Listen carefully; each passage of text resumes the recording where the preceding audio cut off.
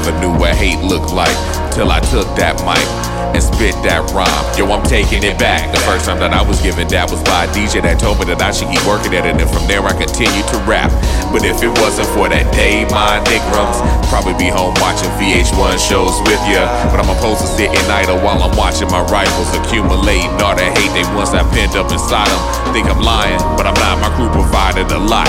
Whoever started from the bottom, we always been at the top. Now that I'm thinking of it, nobody be hooking us up. They always putting the same people on, but who gon' say it in public? Gotta love it a lot, but too much pride to admit that I need some help. Kinda hard when you got a crew and everybody's out for themselves. Lended a helping hand, they got slapped again and again. So I blocked my revenge with only my brain and using a pen. I never knew what hate looked like until I took that mic and spit that rhyme. Yo, I would sit and write these words that would describe a lonely tale. I'm overwhelmed by the actions of people that know me well. But what should you expect when you feel like you're disrespected? The rest of that shit's a mess, and my guess is you're full of estrogen. Rappers be killing me. You ain't gotta shake my hand when you see me up in the spot. I ain't gonna lose no sleep.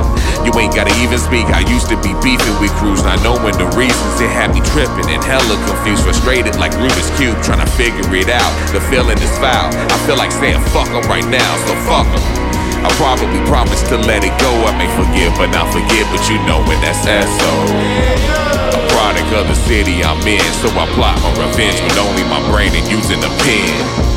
I never knew what hate looked like until I took that mic. I never knew what hate looked like